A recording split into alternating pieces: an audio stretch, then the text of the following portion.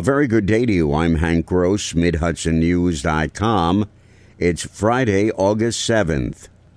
Democrat and Republican leaders and the White House are hunkered down in Washington trying to negotiate a new stimulus bill, but the ongoing talks without any resolve are spreading anxiety at home. Congressman Sean Patrick Maloney was in Newburgh yesterday to discuss his frustration at Cornerstone Healthcare, which has lost millions of dollars since the COVID pandemic upended American life nearly 5 months ago and kept people home away from their healthcare providers. Linda Muller is president of Cornerstone. We've been outside of the stimulus bills for the other three, and this is critically important for us as we continue to figure out how to get out of the financial issues that we're experiencing because of COVID-19. Cornerstone will lose its continued funding in November without more financial support, but Muller says care has continued through the pandemic despite so much financial uncertainty. One Orange County legislator took exception with a resolution before the county legislature yesterday expressing their unwavering support for federal, state, and local law enforcement agencies. Kevin Darian Lujan cited statistics that he said show his reason for not using the word unwavering in any support. You're 30 to 40% more likely to be arrested if you're black or brown is a fact. Those reports can be seen. That if you're a black person, you're 5 times more likely to be stopped without just cause than a white person. Lujan went so far as to say there is systematic racism in law enforcement.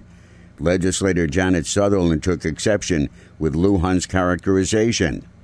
Unwavering is not a word that means we're going to accept inappropriate behaviors, that we're going to accept, bad cops, and we're going to support them. It means that we're supporting the other 99.9%.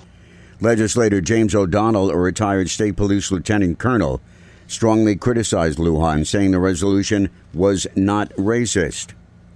Command staff of the Dutchess County Sheriff's Office spent an hour Thursday evening explaining their planning for and how they handled the events during the July Black Lives Matter rally and Blue Lives Matter counter-protest in Pleasant Valley.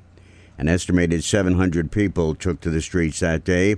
Following the presentation by sheriff's officials, including how their planning for large events is evolving, county legislators questioned them for over another hour. Sullivan County Partnership President Mark Baez told the county legislature's Economic Development Committee on Thursday that he's working on a game-changing project that involves a software company that pays 6-figure salaries.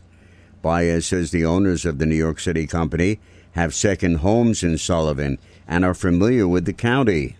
They've been working from home throughout this time. They found that working from home, the productivity level of their employees didn't go down, and in fact, in some cases went up.